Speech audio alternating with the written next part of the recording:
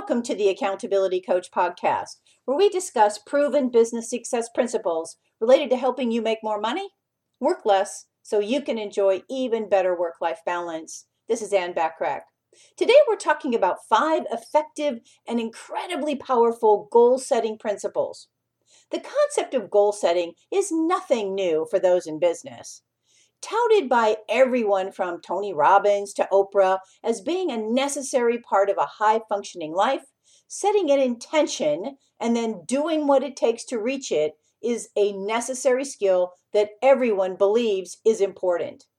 But how many of us actually set goals that take us where we want to go and then actually arrive there? One study says that as few as 8% of people set goals that they actually later achieve. The study focused on New Year's resolutions, but it nevertheless paints a shocking picture of how we as a society tend to flippantly set goals without ever having a true intention of fulfilling those dreams and plans. So what did the elite 8% do to set themselves apart from their peers and everyone else? Well, number 1, they began with the big picture in mind. People that consistently achieve their goals spend time considering what steps are necessary to get across the finish line. That means looking at all the little, perhaps tedious steps needed to get from A to Z, and then plotting those steps like a graph across the timeline that we've set up. They literally eliminated all of the guesswork, and in doing so, they removed a majority of the barriers to success. Number 2, they got hyper-specific. Setting a vague goal is a surefire way to kill your progress before it even begins.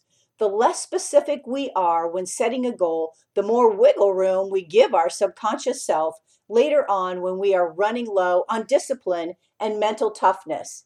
Instead of saying, I want to increase revenue this year, say in the first quarter of 2021, I will increase my revenue by 12% by running a targeted social media ad.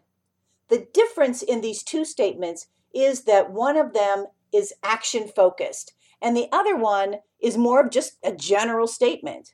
One provides a clear plan and the other is left open for a bland future interpretation of success. Number 3, they surrounded themselves with unwavering support. We were created for community. We crave connection. It's no surprise then that statistically, those in the study that surrounded themselves with accountability were so much more likely to succeed. When you have people in your corner cheering you on, you'll be able to find the strength to push on, even when you feel tired or even discouraged. Number 4, they used external stimuli to boost their focus. This is an interesting principle, but one that merits exploration. We as humans are visual, auditory creatures that depend on our senses to get us through the day. From vision boards to company slogans plastered across a wall, we like to be reminded of our purpose and our intentions. It's like a rallying cry at a football game or a benediction offered up before a trying task. We are what we repeatedly remind ourselves of and surround ourselves with. There is a reason top athletes are taught to visualize success as part of a mental toughness program. Doing so has been proven to eliminate distractions and increase the probability of a successful outcome. Number 5, they refused to multitask. We are truly better when we focus on one thing at a time. Sure, we may not always fail when we multitask, but we also aren't overly efficient either. When it comes to effective goal setting, you can set yourself up for success by carving time out each day to focus only on the activities that will help you achieve your goals. Whether that is losing weight, boosting sales numbers, or learning a new skill, you will find that you level up your life and hit your goals faster when you allow yourself the freedom to truly focus on the task at hand. Because I believe in work-life balance, consider asking yourself, what are your life goals? What are your relationship goals? What are your personal growth goals? These areas of our lives are foundational to what makes us tick. When we nurture them, we grow. When we avoid working on them and tending to them and breathing fresh life into them, they begin to shrivel up. So ask yourself, what are your life goals? If you want to hit those goals, you need to discipline your time and energy so you're headed in the right direction that will eventually make those goals a reality. What are your relationship goals? If it is important for you to be there for your loved ones, then how can you better structure your life to hold space for the people you love? What are your personal growth goals? Focusing on what makes you happy and fulfilled makes it easier to carve out space for mental, physical, and emotional wellness. And what are your health goals? I believe everything revolves around our health. I know very wealthy people who would give up all of their wealth to be healthy.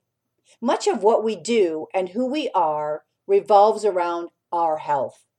Once you've thought through these questions, take the next step and write down your specific goals.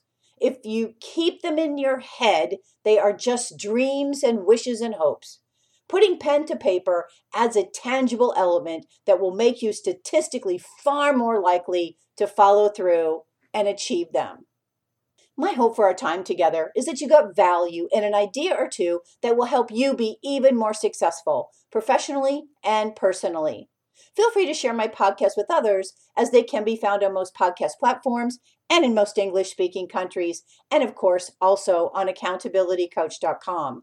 And if you'd like to get a short daily fix from me, subscribe to the Accountability Minute, which also can be found at accountabilitycoach.com, as well as on most podcast platforms and in most English-speaking countries. And remember to take advantage of all my complimentary business success resources and tools when you're a member of my free silver membership at accountabilitycoach.com. Aim for what you want each and every day. Until next time, make it a great day, today and every day. Thanks for listening. And oh, by the way, if you're getting value from any of my podcasts, please take a minute to leave me a short rating and review. I'd really appreciate it and love to hear from you.